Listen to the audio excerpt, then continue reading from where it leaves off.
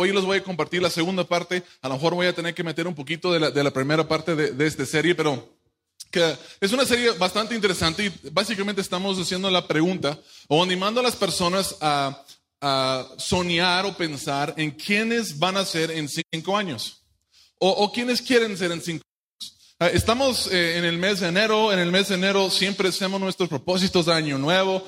¿Cuántos de aquí hicieron un propósito de año nuevo este año? ¿Sí? Levanten la mano. ¿Cuántos de esos tienen que ver algo algo de la salud, de bajar de peso, unos kilitos? Las mías sí. De hecho, la última vez que yo estuve en Fresnillo fue hace 10 años y 15 kilos aproximadamente que estuve aquí en Fresnillo. Me gusta aquí, estoy disfrutando la comida aquí en Fresnillo. A ver, creo que voy a llevar unos kilos de regreso a casa. Pero en este serie, como les digo, estamos preguntando quiénes vamos a ser en 5 años. ¿Saben? Generalmente en nuestros propósitos de año nuevo pensamos en lo que vamos a hacer ese año. Y mucho puede cambiar en un año. No sé dónde estabas tú hace un año. Quizás estabas en una situación muy diferente en la que estás ahorita. Pero en 5 años, muchísimo puede cambiar. En 5 años, tu vida puede cambiar. Quizás hace 5 años, algunos de ustedes que hoy están casados eran solteros. Quizás algunos de ustedes que no tenían hijos hace 5 años, hoy tienen hijos. Quizás hace 5 años trabajabas en otro trabajo. 5 años es suficiente tiempo. Si empezaras ahorita, fácilmente podrías terminar una carrera profesional y empezar a trabajar en algo completamente diferente en lo que haces ahorita. 5 años es muchísimo tiempo para experimentar cambios en nuestras vidas. Y la verdad es que un año muchas veces no es suficiente para llegar al lugar donde queremos llegar. Entonces dije, vamos a hacer algo diferente y vamos a ponernos a pensar en qué puede pasar en 5 años. Porque en 5 años muchísimo puede cambiar. Para bien, dependiendo de las decisiones que tomamos. O para mal, también en gran parte dependiendo de las decisiones que nosotros tomamos. No podemos controlar todas las situaciones en nuestras vidas. Obviamente, hay cosas que están fuera de nuestras manos. Hay mucho que sí podemos controlar. Hay mucho que sí podemos afectar y nuestra vida puede ser muy diferente en 5 años. Y no sé tú, pero yo quiero que mi vida sea mucho mejor en 5 años de lo que es ahorita. Y yo creo que eso puede pasar. Y lo que hoy yo les voy a estar compartiendo, ver un poco con eso. Vamos a estar hablando de Elías, un profeta impresionante del Antiguo Testamento, y Eliseo, el profeta que él escogió para ser su sucesor como profeta en Israel. Cuando Elías escogió a Eliseo era un joven y no estaba para nada listo para lo que Elías lo estaba llamando. No estaba listo. Le faltaba muchísimo, era un inexperto, pero Eliseo hizo algunas cosas. Estaban preparando para que cuando llegara el momento de Dios, el tiempo de Dios, él estaba listo para hacer lo que Dios lo estaba llamando a hacer. Y yo creo que aquí hay personas que quizás Dios te está llamando, quizás hay cosas que tú quieres hacer y sueños que tú tienes, pero hoy no estás listo. No estás listo. Si sucediera tu sueño hoy, no estarías listo para ello. Pero podemos aprender de lo que hizo Eliseo, cosas que nos pueden ayudar para que cuando llega el día podamos estar listos y hacer las cosas bien y disfrutar todo lo que Dios tiene para nosotros. Vamos a aprender algunas cosas que Eliseo hizo y cómo nosotros podemos aplicarlas a nuestras vidas. Y para eso yo necesito entrar directamente al texto porque es más o menos, la historia de Elías y Eliseo, si ustedes lo han leído antes, si son de iglesia probablemente ya lo han escuchado, es increíble. La historia es súper interesante.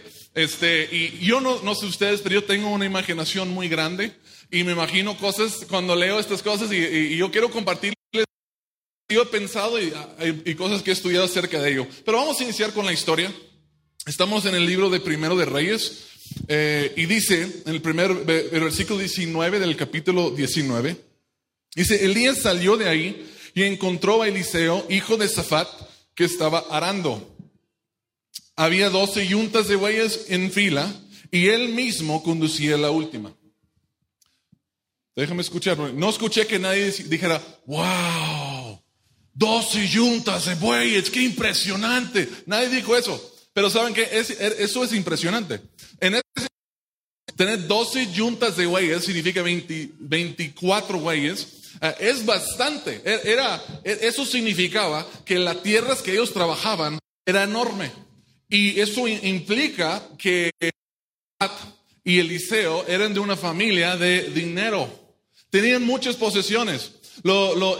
Para ponerlo en perspectiva, una yunta de bueyes trasladado al tiempo contemporáneo para nosotros sería similar a un tractor John Deere o algo así, algo caro. A lo mejor a un Cheyenne del año, a lo mejor algo así. Y tenían 12 de ellas. O sea, y no cualquier persona tiene 12 tractores John Deere o 12 camionetes Cheyenne del año. O sea, tenían lana. Esas personas eran gente. Eliseo era el hijo y heredero de todo eso. O sea, él era el hijo que iba a heredar el trabajo del papá. De hecho, algún día, el papá de Eliseo llevó a Eliseo a una montaña donde podía ver desde ahí todas las tierras que ellos trabajaban. Dijo a Safat, a su hijo Eliseo: mijo, vea todo eso.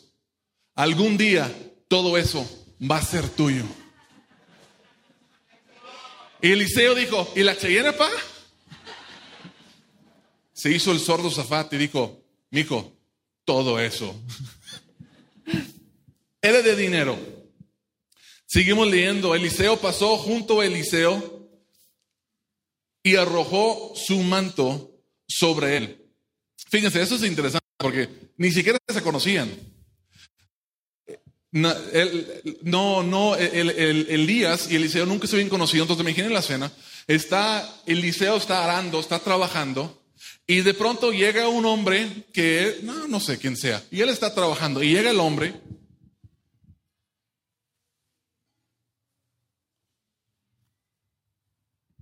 El hombre se quita su manto y mientras Eliseo está trabajando, le pone encima de Eliseo y el hombre se va caminando. ¿Qué habría pensado Eliseo? No sé qué pensó. A lo mejor pensó: gracias, pero no tengo frío. No necesito tu manto. Y sigo caminando. No sé. Pero es importante reconocer o identificar que Elías no era cualquier hombre. Era un profeta impresionante. Cosas que nadie había hecho jamás de los profetas. En una ocasión, Eliseo era como un rockstar de Israel. En una ocasión, él dijo: no va a llover hasta que diga que va a llover. Y así tronó los dedos y toda la cosa. No va a llover hasta que yo diga. Y por 3 años y medio no llovió hasta que se puso a orar y Dios mandó la lluvia. O sea, en otra ocasión, Eliseo oró y Dios mandó fuego del cielo. Un fuego que ardió con una intensidad increíble. Eliseo era una persona que hacía cosas increíbles. Entonces yo me imagino que eso fue la situación. A lo mejor Eliseo está arando y Elías le deja el manto y se va. Y está así como que: ¿y quién es ese hombre? No sé. Y después, a lo mejor despuesito le cayó el 20. ¿No es ese Elías? ¿Saben?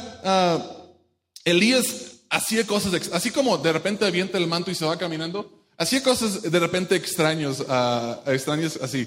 Decía cosas extrañas y medias confusas. Era como un tipo. ¿Cuántos le gusta la Guerra de las Galaxias, Star Wars? Era como tipo Yoda. Era bien poderoso y decía las cosas extrañas. Y la gente decía: ok, no entendí, pero bueno. Entonces está bien. Eliseo era más o menos así. Y cuando Elías era así. Y cuando Elías llega y quita su manto y le pone a Eliseo, básicamente le está diciendo a Eliseo: ten este sable de luz. Ahora sígueme y te voy a enseñar a ser un Jedi. Básicamente le está diciendo, o sea, te pone el manto, era la manera de decir: ven conmigo y yo te voy a preparar para que seas mi sucesor, para que tú sigas después de mí. Es interesante esta historia. Seguimos leyendo. ¿Y cómo respondió Eliseo? Vemos en versículo 20. Entonces Eliseo dejó sus bueyes y corrió tras Elías. Permítame usted despedirme de mi padre y mi madre con un beso, dijo él, y luego lo seguiré. Increíble, porque Eliseo inmediatamente en el momento decidió que iba a dejar todo lo que era él por derecho como hijo de Safat para seguir a Elías. Eso significaba que él iba a perder todas esas oportunidades, su herencia. Ya no iba a experimentar lo que él iba a experimentar o lo que iba a vivir. La vida de Elías fue increíble, sí, pero fue difícil. Fue una vida difícil. En una ocasión tuvo que huir por su vida, terminó viviendo en el desierto y Dios mandó aves cuervos para que le llevaran comida. Ahora no sé ustedes, pero en Monterrey comemos muchos frijoles charros. Entonces tú pides los frijoles charros y te llevan un vasito en los restaurantes, un vasito de hielo. Y no sé si les ha pasado así, pero a veces me llevan los frijoles charros y veo que el mesero trae el dedo gordo metido dentro del vaso de hielo seco. No sé si no les ha pasado así antes. Y te llevan así a la mesa y tú así como que, ay, se ven bien ricas, pero estaba su dedo ahí. Pero bueno, se ven muy ricas y como quiera me las como, no me detiene. Pero imagínate en este caso, a mí me da asco eso, pero los cuervos le traían comida en sus garras. Y Elías, tenía que comer esa comida. O sea, no es como que la mejor vida. Después de eso, Dios le mandó a un pueblo para vivir con una viuda y su hijo. Y cuando llega, le dice la viuda, dame algo de comer. Y ella dice literalmente, estoy a punto de ser la última comida para mi hijo y yo, y nos vamos a morir de hambre. Suena un poco dramático, ¿no? Es mi última comida y nos vamos a morir. Él hace un milagro, termina viviendo ahí con ellos hasta que se acaba la sequía. Después se muere el hijo de la señora y él lo resucita. Pero una vida difícil, no una vida de lujos para nada. Y Eliseo entiende eso, y con todo eso, él está diciendo, está bien, yo te voy a seguir. Yo te voy a seguir. Eliseo entendió que sí iba a ser su vida. Algunas cosas increíbles y emocionantes, pero muchas más cosas difíciles. Y aún así aceptó en el momento. Dice, anda, ve, dice Elías, yo no te lo voy a impedir. Y lo chequen esto. Eliseo lo dejó y regresó. Tomó su yunta de bueyes y los sacrificó. Quemando la madera de la yunta, asó la carne y se la dio al pueblo. Y ellos comieron. Luego partió para seguir a Elías y se puso a su servicio. En otras palabras, Eliseo hubiera encajado bien en Monterrey, allá en el norte, porque nosotros toda es carne asada. Él dice, yo voy a ir contigo. Hizo una gran carne asada con sus compas y se despidió y lo siguió. Pero es importante analizar esto un poquito más a profundo, porque Eliseo mostró cuán grande era su compromiso por seguir a Elías y cumplir la función por la cual él había sido llamado. Es tan drástico como si tú fueras a cambiar de casa. Antes de ir, le llenaras la casa de gasolina, le aventaras un cerillo y dices tú, jamás volveré a esta casa, pues ni aunque quieras volver a la casa, está todo quemada y destruida la casa. Eliseo dice, yo voy a ir contigo, mato a mis bueyes, las aso, las comemos y me voy contigo porque yo no voy a regresar a este lugar. Esto comunicó su decisión de no volver atrás. Y Eliseo se convirtió en el siervo de Dios.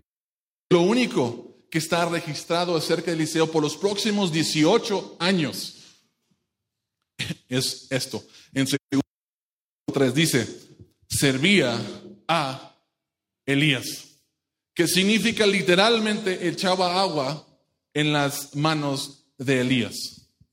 Ok, entonces, Eliseo deja su familia, su herencia, seguramente la chava por quien él andaba, la Cheyenne de su papá y todo lo que él tenía para seguir a Elías. Y por 18 años, ¿qué es lo que sucede? ¿Qué cosa tan prestigiosa está haciendo? Lavándole las manos a Elías. Por 18 años, seguramente gente le pudo haber dicho, para eso dejaste a tu papá y todo lo que tenías allá para lavarle las manos a Elías. No es muy impresionante. 18 años pasan. Eliseo está no más lavándole las manos a Elías, está sirviendo a Elías. Y Dios le dijo a Elías que pronto él iba a llevarlo al cielo. Sucedió que iban caminando juntos cuando llegaron al río Jordán. De pronto, Elías se quita su manto, el mismo manto que le había puesto Eliseo. Elías se quita su manto que traía. Y cuando llegaron y toma su manto y le hace, no sé cómo le hizo, pero vamos a imaginar que le hizo, pega al agua. Así hombres como le hacen sus esposas cuando quieren que hagan algo. Así le hizo con su manto. Y el río Jordán se parte en dos. Y los dos cruzan caminando en tierra seca. Dice, cuando llegaron al otro lado, Elías le dijo, dime qué puedo hacer por ti antes de ser llevado. Y Eliseo respondió, te pido que me permitas heredar una doble porción de tu espíritu y que llegue a ser tu sucesor. Nada más. Nada más eso. Elías hizo 14 milagros impresionantes en su vida. De hecho, algunos debaten en que se hizo 14, se hizo 7, se hizo más, se hizo menos. Pero vamos a decir 14 milagros impresionantes. Y yo quiero el doble de lo que tú hiciste. Yo quiero una vida el doble de impresionante de la tuya. Y no sé cómo se sienten ustedes, pero ojalá y este principio de 2020, ojalá y ustedes estén orando lo mismo, que tengan esa misma oración. ¿Sabes qué, Dios? Yo quiero el doble de los que venían antes de mí. Yo quiero el doble en mi ministerio. Yo quiero una doble porción de tu espíritu. Yo quiero experimentarte como nunca te había experimentado. Yo quiero ir más allá de las que vinieron antes de mí. Saben que no es nada malo pedir cosas grandes a Dios. Al fin y al cabo es Dios quien las hace y es Él quien se lleva la gloria, no nosotros. El peligro de pedir cosas pequeñas es que quizás recibas algo pequeño en vez de lo grande que Dios te pudo haber dado. Y Eliseo dijo, yo quiero la doble porción de tu espíritu. Elías dice, has pedido algo difícil. Si me ves en el momento en que sea llevado de tu lado, recibirás lo que pediste. Pero si no me ves, no lo recibirás. Se pueden imaginar que desde ese momento en adelante, que Elías dijo, tú no vas a salir de mi vista. Para 18 años lavando tus manos, yo no voy a perder de lo que Dios tiene para mí. Si Elías iba al baño, Eliseo dijo, yo voy contigo. Y dijo, estoy haciendo el baño, no me veas. Y Eliseo decía, lo siento. Porque 18 años lavando tus manos y sirviéndote para que Dios te lleve y yo no esté viendo, yo te voy a estar viendo. O sea, se imaginan la situación. Lo bueno es que Dios es un Dios de misericordia y tuvo piedad de los dos, porque no pasó mucho tiempo para cuando Dios se llevó a Elías. Dice, iban caminando y conversando, de pronto apareció un carro de fuego. Es como de película. Tirado por caballos de fuego, pasó entre los dos hombres y los separó. Elías fue llevado al cielo por un torbellino. O sea, parece algo de Hollywood esto. Entonces imaginen la escena. Llegan unos carros de fuego. Imagínense nada más, unos caballos prendidos de lumbre y estirando un carro de fuego. Y luego llega, no sé, el camino de terracería por donde iban y lleva el carro con caballos en fuego, acá drifteando por el desierto, no sé. Y pasa en medio de ellos y un ángel le dice a Elías, ven conmigo si quieres vivir. Entonces,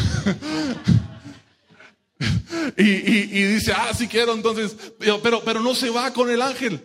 Después algo más dramático sucede. Baja un torbellino del cielo, un tornado del cielo y se lleva a Elías. O sea, increíble lo que estamos viendo. Y lo dice, ¿y cómo no iba a ver eso Eliseo?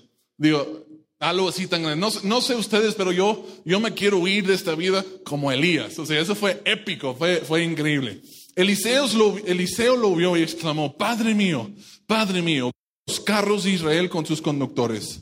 Mientras desaparecían de su vista, rasgó su ropa en señal de angustia. Entonces Eliseo tomó el manto de Elías, el cual se había caído cuando fue llevado, y se lo puso.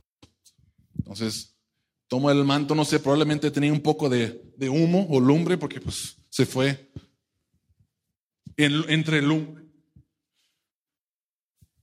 Se lo pone Y no sé cómo se vio, pero como les dije, tengo una imaginación muy grande. Me imagino que cuando se puso el manto era como los Avengers, cuando Iron Man, Tony Stark, se pone el guante del infinito y rayos de luz de todos colores. Se vio Elías, me imagino, en la mente, y luego su cabello se hizo como de Super Saiyajin.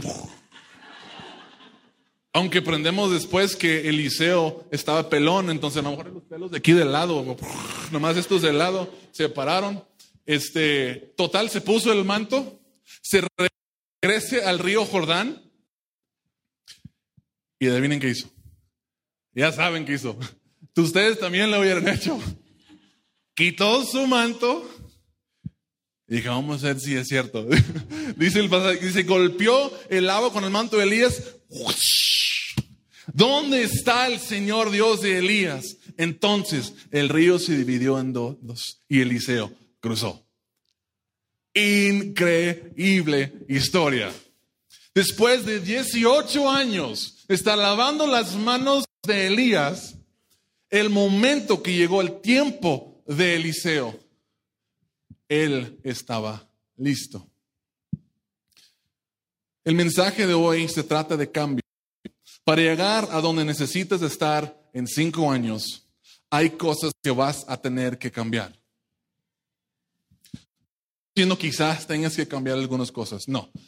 Para llegar a donde debes de estar en 5 años, hay cosas que vas a tener que cambiar.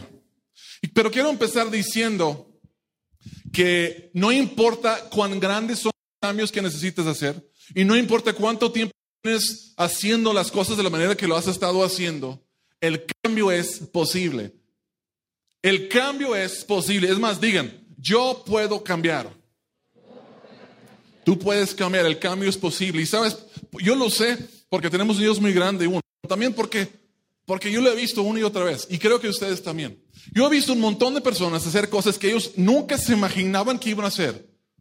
Pero hicieron cambios grandes. Lamentablemente, la mayoría de las personas no hicieron el cambio hasta que fuera completamente necesario. Cuando era un cambio de vida o muerte. Cambio o pierdo todo. Ojalá y ustedes y yo no esperamos hasta que sea de vida o muerte para hacer un cambio. De perderlo todo o cambiar. Pero la gente puede cambiar. La gente dice, algunos, yo no puedo ayunar, me muero si no como por un día. ¿Qué tal si tu carro queda tirado allá en el medio del desierto y no hay nada que comer? Y llega la mañana y no almuerzas, tampoco te vas a ir ahí porque no almorzaste. No, la gente ha vivido semanas sin comer cuando tienen que hacerlo. Lo pueden hacer, aunque creen que no, pero cuando tienen que hacerlo, lo pueden hacer. La gente dice, no puedo dejar de fumar. Yo tengo un amigo que dijo eso por muchos años. Un amigo iba a mi iglesia. Dije, yo no puedo fumar. No lo puedo dejar. ¿Sabes qué? Una tarde fue con el doctor. El doctor dijo, si no dejas de fumar, te vamos a amputar ambas piernas. Esa misma tarde dejó el cigarro y nunca volvió a agarrar otro. No que no podías. No, sí podía. Cuando tenía que hacerlo. Yo escuché, tengo otro amigo que vivió todos, que decía, yo no puedo bien y hacer ejercicio. No puedo cuidar, es demasiado difícil para mí. Un amigo mío vivió toda su vida con mucha obesidad, no cuidando su alimentación. Él se dio cuenta que tenía una enfermedad de hígado y que si no cambiaba se iba a morir dentro de 2 años. En 1 año bajó 50 kilos porque tenía que hacerlo. Todos podemos cambiar cuando tenemos que hacerlo. La pregunta es, ¿esperar hasta que sea una situación de vida o muerte para cambiar? ¿Es esperar que estés al punto de perder todo lo que amas en esta vida para cambiar? Mi anhelo para usted es que no sea así. Y yo sé que Pastor Walter también. El anhelo de nosotros es que ustedes, empezando hoy, inicien un cambio. Para que en 5 años vean su vida, analicen su vida y digan, wow, Mira todo lo que Dios ha hecho en mi vida en los últimos 5 años. Mira todo lo que he cambiado. Fue difícil, pero es increíble. Estoy más que feliz que yo hice los cambios que yo tenía que hacer. ¿Cuántos quieren eso? Yo sé que sí. Hay 4 cosas que podemos aprender de Eliseo. Vamos a ir rápidamente por ellos. El primero es, identifica el dolor mayor. Identifica el dolor mayor. Cuando cambiar duele, y por eso no nos gusta el cambio. No gastar el dinero que acostumbrábamos gastar, hacer ejercicio, disciplinarnos, resistir la tentación. Esas son cosas difíciles. Cambiar duele, por eso no nos gusta que me resistimos al cambio. Pero hay cosas, y necesito que piensen en estas cosas, que si ustedes no las cambian hoy, más adelante les va a doler mucho, mucho más que el dolor del cambio que sufrirías hoy. Y por eso es lo que estoy hablando cuando digo que hay que identificar el dolor mayor. En el caso de Eliseo, yo creo que le dolió dejar su casa, sacrificar todo lo que él esperaba.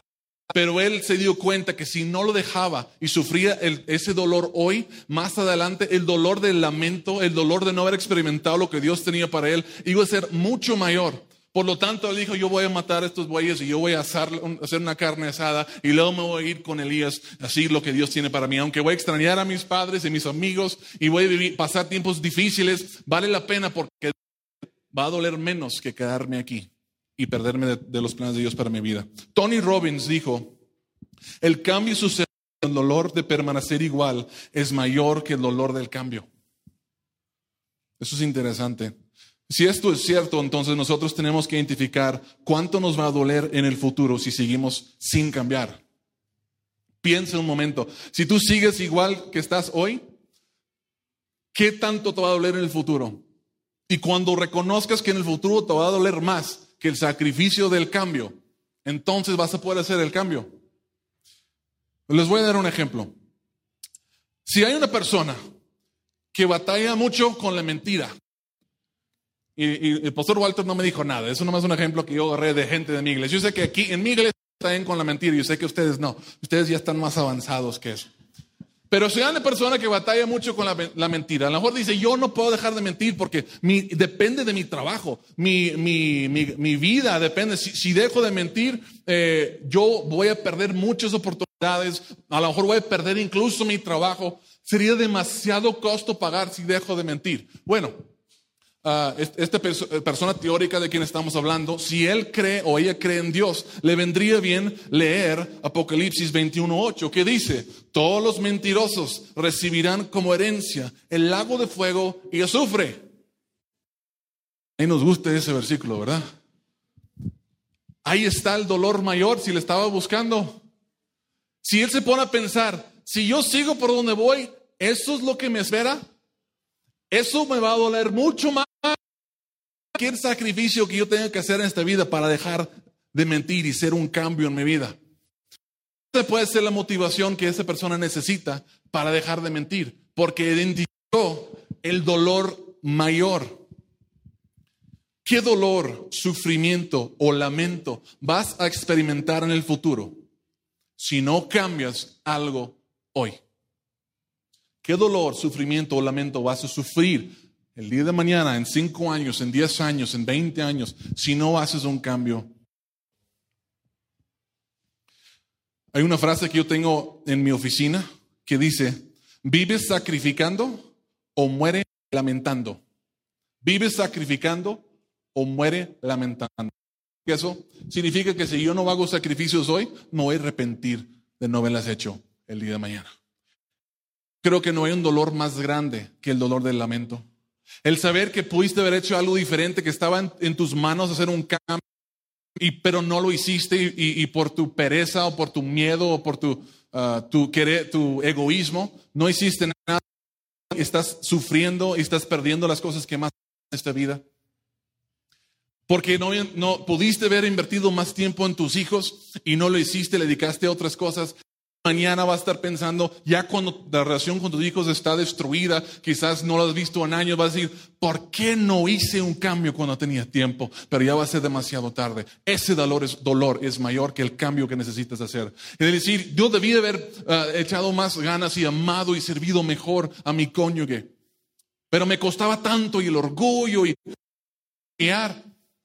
el día de mañana cuando ves a tu familia dividida, destruida, vas a lamentar y decir, ¿por qué no hice los sacrificios que tenía que hacer hace tiempo? Cuando estés pasando una enfermedad que tú solo causaste por no cuidarte, por no alimentarte bien, por no hacer ejercicio, vas a decir, ¿por qué no hice el cambio antes cuando estaba a tiempo? Ahora voy a perder, son 10 años, son 15 años que me voy a perder de pasar con mis hijos. 10, 15 años que no voy a poder estar sirviendo a Dios, que hubiera podido estarlo haciendo. El dolor más grande que podemos experimentar es la del lamento. Por eso yo les animo, vive sacrificando o muere lamentando. Es mucho mejor vivir sacrificando. La primera cosa que tenemos que hacer es identificar el dolor. Toma acciones drásticas. Toma acciones drásticas. Fue muy drástico lo que hizo Eliseo cuando mató sus bueyes y lo quemó. Fue drástico. Pero ¿saben qué? El cambio requiere, exige. Para iniciar un cambio o detener algo que tienes haciendo por mucho tiempo, exige algo drástico. Y tú, para hacer los cambios que necesitas hacer, tú necesitas hacer algo drástico. ¿Qué es? No sé, pero necesitas hacer algo drástico. ¿Por qué es necesaria una acción drástica para el cambio? La palabra es inercia. ¿Han escuchado de la inercia? ¿Recuerdan eso en la secundaria o en la prepa? No sé, cuando estudiaron la física. Ustedes recordarán de la inercia cuando lo estudiaron en la escuela. Fue el día que mejor durmieron en la escuela, de lo que ustedes recuerdan, especialmente si no les gusta la física.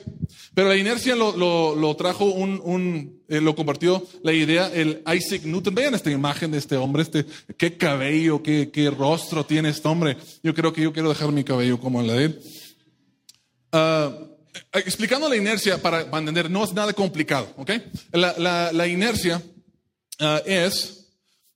lo experimentas. ¿Cuántos aquí le han dado pucho a un carro que se quedó sin pila? ¿Lo han hecho? Sí. Bueno, suponiendo que el carro está en un plano y estás empujando el carro, al principio, en veces depende del carro o la camioneta, te ocupas hasta 3 personas para empujarla, para empezar a empujar el carro.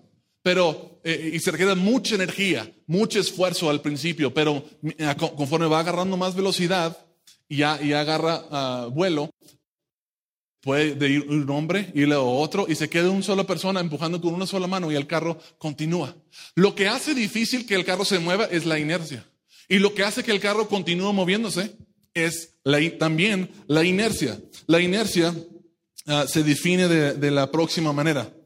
Dice, establece que un cuerpo permanecerá en un estado de reposo o de movimiento rectilíneo a velocidad constante siempre y cuando una fuerza externa neta no actúe sobre él. Ahora, no se me bloqueen, sé que son palabras grandes, pero esto es muy, muy sencillo de entender. En otras palabras, nada quiere cambiar. Lo que está en movimiento quiere seguir en movimiento y lo que está estancado no se quiere mover. Nada quiere mover. La inercia viene del latín, la palabra de la cual viene flojo. Que tiene mucho sentido ahora. Las cosas no quieren cambiar porque son flojas. Y nosotros no queremos cambiar porque somos unos flojos. Por la inercia que está en nuestra vida. Y les voy a mostrar un ejemplo. Para esto ahorita voy a tener que soltar el micrófono. Ok. Vamos a ver. Este ladrillo es muy flojo. Si no lo pueden, los que no lo pueden ver, aquí tengo un ladrillo, ¿ok? Es flojo. Está sentada en la mesa, no se quiere mover. Si le preguntas al ladrillo si se quiere mover, te va a decir, no me quiero mover, soy flojo, porque es flojo. El ladrillo no quiere mover. Si una fuerza externa no es aplicada a ese ladrillo, por los próximos 1000 años, millón de años, ese ladrillo no se va a mover de donde está. Así funciona la inercia. Ahora, teniendo esto en cuenta, si yo levanto este ladrillo, Si levanto el ladrillo y pongo mi mano en esta mesa y de esta altura dejo sobre mi mano, ¿qué creen que va a pasar? Se va a quebrar mi mano, porque toda la inercia, recuerdan, quiere permanecer estancado o si está en movimiento quiere seguir moviendo. Empieza a mover causado por la fuerza de la y llega a mi mano y quiere seguir moviendo. Y por lo tanto, toda la energía de la inercia que lleva el ladrillo se transfiere a los huesos de mi mano y mis huesos no se rompen. Pero chequen esto, eso es interesante. Si le dejo caer así, bueno, incluso, y aquí tengo un mazo. Si yo le pego este mazo con esta fuerza a mi mano, ¿quién creen que le va a pasar? También se va a romper. ¿Cuántos se han machucado el dedo con un martillo antes? No es nada divertido. Pero ¿qué tal si pongo este ladrillo encima de mi mano? Y supongamos, y está sobre mi mano, el ladrillo no se quiere mover. Lo siento por los que no pueden ver. Hay que les platiquen los que están aquí enfrente. El ladrillo no se quiere mover. Es floja, no quiere avanzar. Está arriba de mi mano, pero se quiere quedar ahí. Pero si yo tomo este mazo con el ladrillo arriba de mi mano y le pego con todas mis fuerzas, ¿qué creen que va a pasar?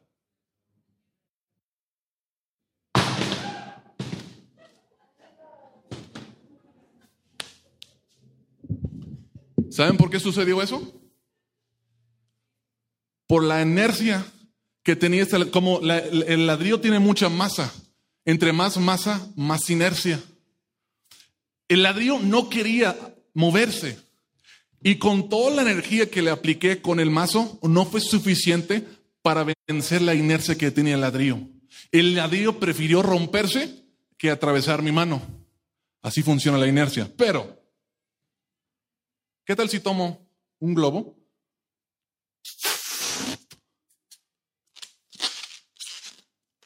Este globo tiene mucho menos masa que el ladrillo. Si tomo este globo y lo pego, si pego el mazo, al ladrillo con el mazo, se mueve bien poquito. Si pego esto con la misma fuerza, se va mucho más lejos. Otra cosa interesante, la inercia es esto. Entre más inercia, menos quiere detenerse. Inercia. Si yo agarro este globo y lo viento lo más fuerte que yo puedo, allá, vamos a ver si funciona. Ni a la segunda fila llegó. ¿Por qué? Porque no tiene mucha inercia. La fricción del aire lo detuvo. Pero, ¿qué tal si agarro este ladrillo? Levanta la mano ahí atrás. Cuando este ladrillo que tiene mucha más inercia porque tiene más masa llega al que levantó la mano ahí atrás, no se quiere detener ni con su cara. El globo se detuvo con el aire. El ladrillo no se detuvo, no quiere detenerse cuando golpea en algo porque tiene mucha más inercia. ¿Cómo aplica esto a nuestras vidas? Hacer un cambio en tu vida requiere de energía drástica. Porque cuando estamos parados y no hemos hecho algo, la inercia de nuestras vidas no hace que no queramos movernos. Y para mover algo, una distancia, o iniciar a mover algo, así como cuando empujas un carro, se requiere bastante energía, una cantidad drástica para moverla. O para detener un mal hábito que tienes mucho. Es como atrapar el ladrillo cuando va volando por el aire. No lo atrapas igual que el globo, porque lleva mucha inercia y se requiere de una cantidad de energía para detener algo así. Por eso si tú vas a hacer un cambio en tu vida, ya sea algo nuevo o detener algo que tienes tiempo haciendo, que necesitas detener, ese cambio que necesitas hacer en tu vida, si no, mañana lo vas a lamentar. Se requiere de drástico en tu vida. ¿Cómo qué? Quizás requiere bautizarte. Nunca te has bautizado quizás, no has querido tomar el paso. Bautizarse es algo drástico. Te remojas delante de toda una congregación de personas, quizás tus familias, tus seres queridos, tus amigos, y les dices públicamente, de ahora en adelante yo pertenezco a Cristo y yo lo voy a seguir. Eso es drástico. Antes era fácil, era como el globo. Cualquier cosa detenía tu intención. O era como la persona que estaba tratando de empujar el carro, que estaba detenida. No alcanzabas a arrancar el vuelo. Cualquier cosa detenía el auto. Es drástico. Drástico es borrar números de tu teléfono de personas que te son tóxicas. Drástico es borrar aplicaciones en tu teléfono que están haciendo que desperdicias tu tiempo y tu vida. Drástico es confesar tu pecado secreto a otras personas para que al fin puedas vencer el pecado. Drástico es terminar una relación amorosa que es tóxica. Drástico es darle a tu esposa la contraseña de tu celular y tu computadora para que tú no veas cosas que no debes estar viendo en ellas. Drástico es cortar tu tarjeta de crédito en pedacitos para que dejes de gastar en cosas que no debes. Drástico es entrar a un centro de rehabilitación para superar una adicción que tienes. Para hacer un cambio en tu vida se necesita de acción drástica. ¿Están conmigo? Muy bien, vamos al tercer punto y estos ya están más cortas. El número 3. Sé constante. Sé constante. Necesitamos identificar el dolor mayor, necesitamos hacer algo drástico, necesitamos ser constante. Por 18 años, Eliseo lavó las manos de Elías. Año tras año, vaciando agua. ¿Puedo hacer algo increíble hoy, Elías? No, todavía no. Lávame las manos. Vaciando agua. Pasaron 10 años, pasaron 11 años, pasaron 15 años, pasaron 18 años, vaciando agua constante. Todos nosotros queremos algo drástico, pero ya. Pero ¿saben lo que sucede con las cosas que cambian rápido? Lo mismo que el globo. Avanza bien rápido, sin llegar muy lejos. Lo que viene fácil, se va fácil. Lo que inicia rápido, esfuerzo, se detiene con poca resistencia. Todos queremos ser constantes. Vamos a leer la frase de John Maxwell que dice: el mejoramiento no sucede en un día, pero debe suceder diariamente. Eso es.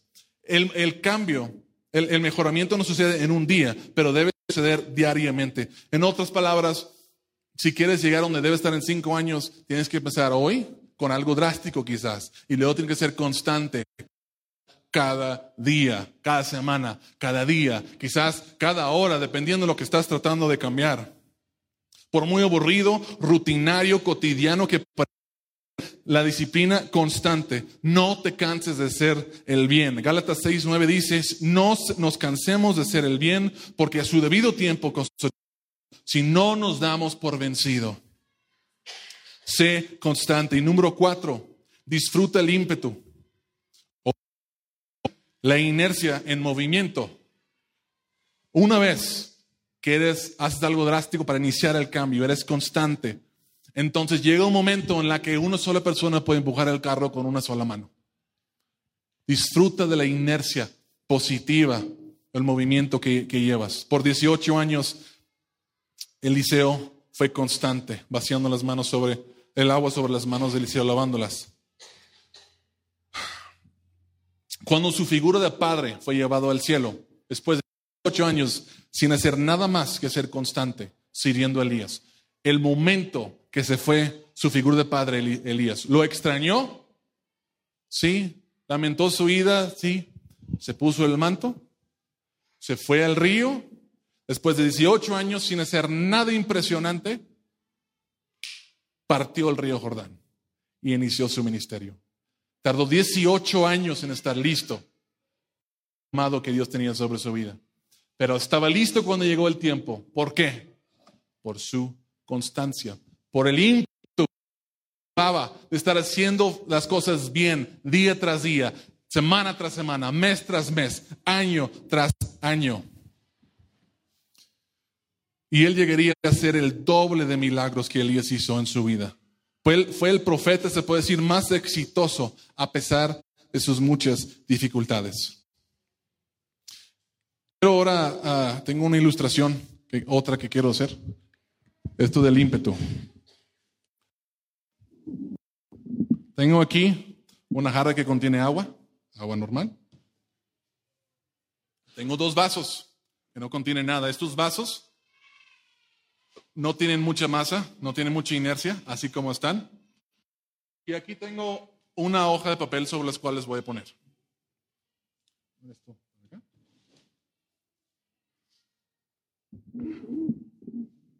Si yo pongo sobre esta hoja de papel y muevo la hoja un poquito, los dos se caen. Porque no tiene inercia. No hay mucho que lo estés tirando hacia la mesa. No hay mucho que lo mantenga parado. Ahora, estos vasos representan la vida de 2 personas. Personas que no han sido constantes, que no han hecho algo drástico, simplemente se están dejando llevar por la vida. Pero una de esas personas hizo algo drástico. No sé qué hizo. Quizás para él fue cortar su tarjeta de crédito, quizás para confesar su pecado secreto. No sé qué fue. Hizo algo drástico. Y luego, después de hacer algo drástico, fue constante. Día tras día, semana tras semana, leyendo la Biblia en oración. Día tras día, semana tras semana, asistiendo a la iglesia, asistiendo a grupos pequeños, sirviendo en ministerios. Día tras día, semana tras semana, mes tras mes. Fue constante. Un chorrito aquí. Amando a su esposa. Pasando tiempo con sus hijos. Administrando bien sus finanzas. Cuidando su salud. Los mismos vasos que hace rato, cuando moví la hoja un poquito, cualquier cosita, los 2 se cayeron ahora. Solo uno se cae. ¿Por qué? Porque este tiene ímpetu, tiene inercia. La inercia creció por la constante chorrito de agua que fue echado en el vaso. La verdad es que hay situaciones y tiempos en nuestras vidas que nuestra fe va a ser estirada, va a ser desafiada. Y si tú no eres una persona constante, haciendo las cosas que sabes debe hacer constantemente, no vas a tener la resistencia cuando llegue ese momento. Tu mundo va a mover un poco y el vaso se va a caer. Tú te vas a caer. Pero cuando vives una vida con constancia, es como el vaso que se va llenando de agua, que se va agregando más y más inercia. Y puede que el mundo sea arrancado por debajo de tus pies. Y el vaso no se cae.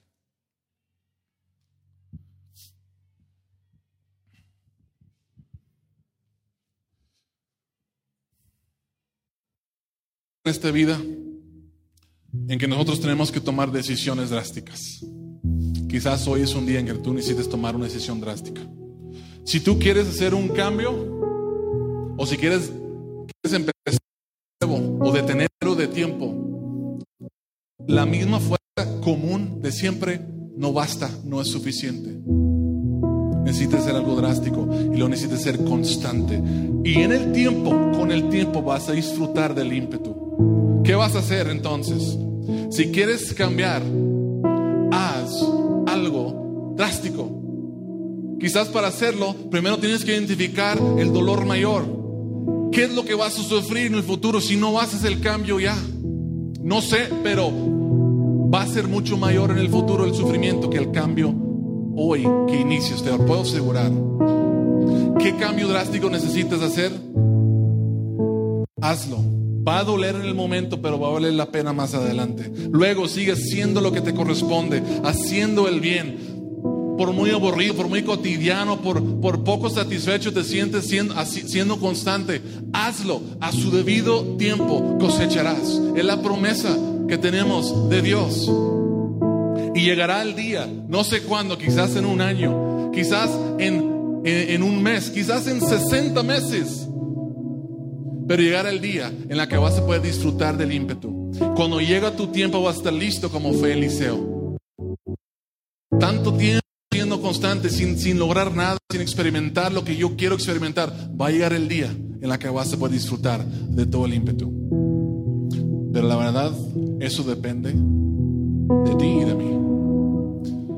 De nuestra decisión de ser algo drástico o jugarlo seguro. De ser constantes o ser como todo el mundo. Hacer las cosas cuando sentimos hacerlas y cuando no, pues no las hacemos. Mi oración y esta mañana antes de venir estuve orando por ustedes aunque no los conocía, es que Dios pusiera una convicción en sus corazones, no una motivación, porque las motivaciones vienen y cambian con el clima. Hoy está haciendo frío, no quiero hacerlo. Una convicción que no puede ser removida por los cambios en tu vida. Una convicción de lo que Dios quiere que hagas, el cambio que necesitas hacer, lo que necesites dejar o lo que necesites empezar. Que Dios ponga una convicción en sus corazones para que en 5 años ustedes puedan decir: wow, qué cosa tan increíble es vivir esta aventura con mi Dios. Mire todo lo que Dios ha hecho, todo lo que Dios ha cambiado. Puede suceder, pero inicia con un cambio. Permíteme orar por ustedes. Padre, te damos las gracias por tu palabra. Gracias por siempre que pasamos tiempo en tu palabra nos desafías a cambiar, a transformarnos, a ser más como nuestro Señor Jesucristo.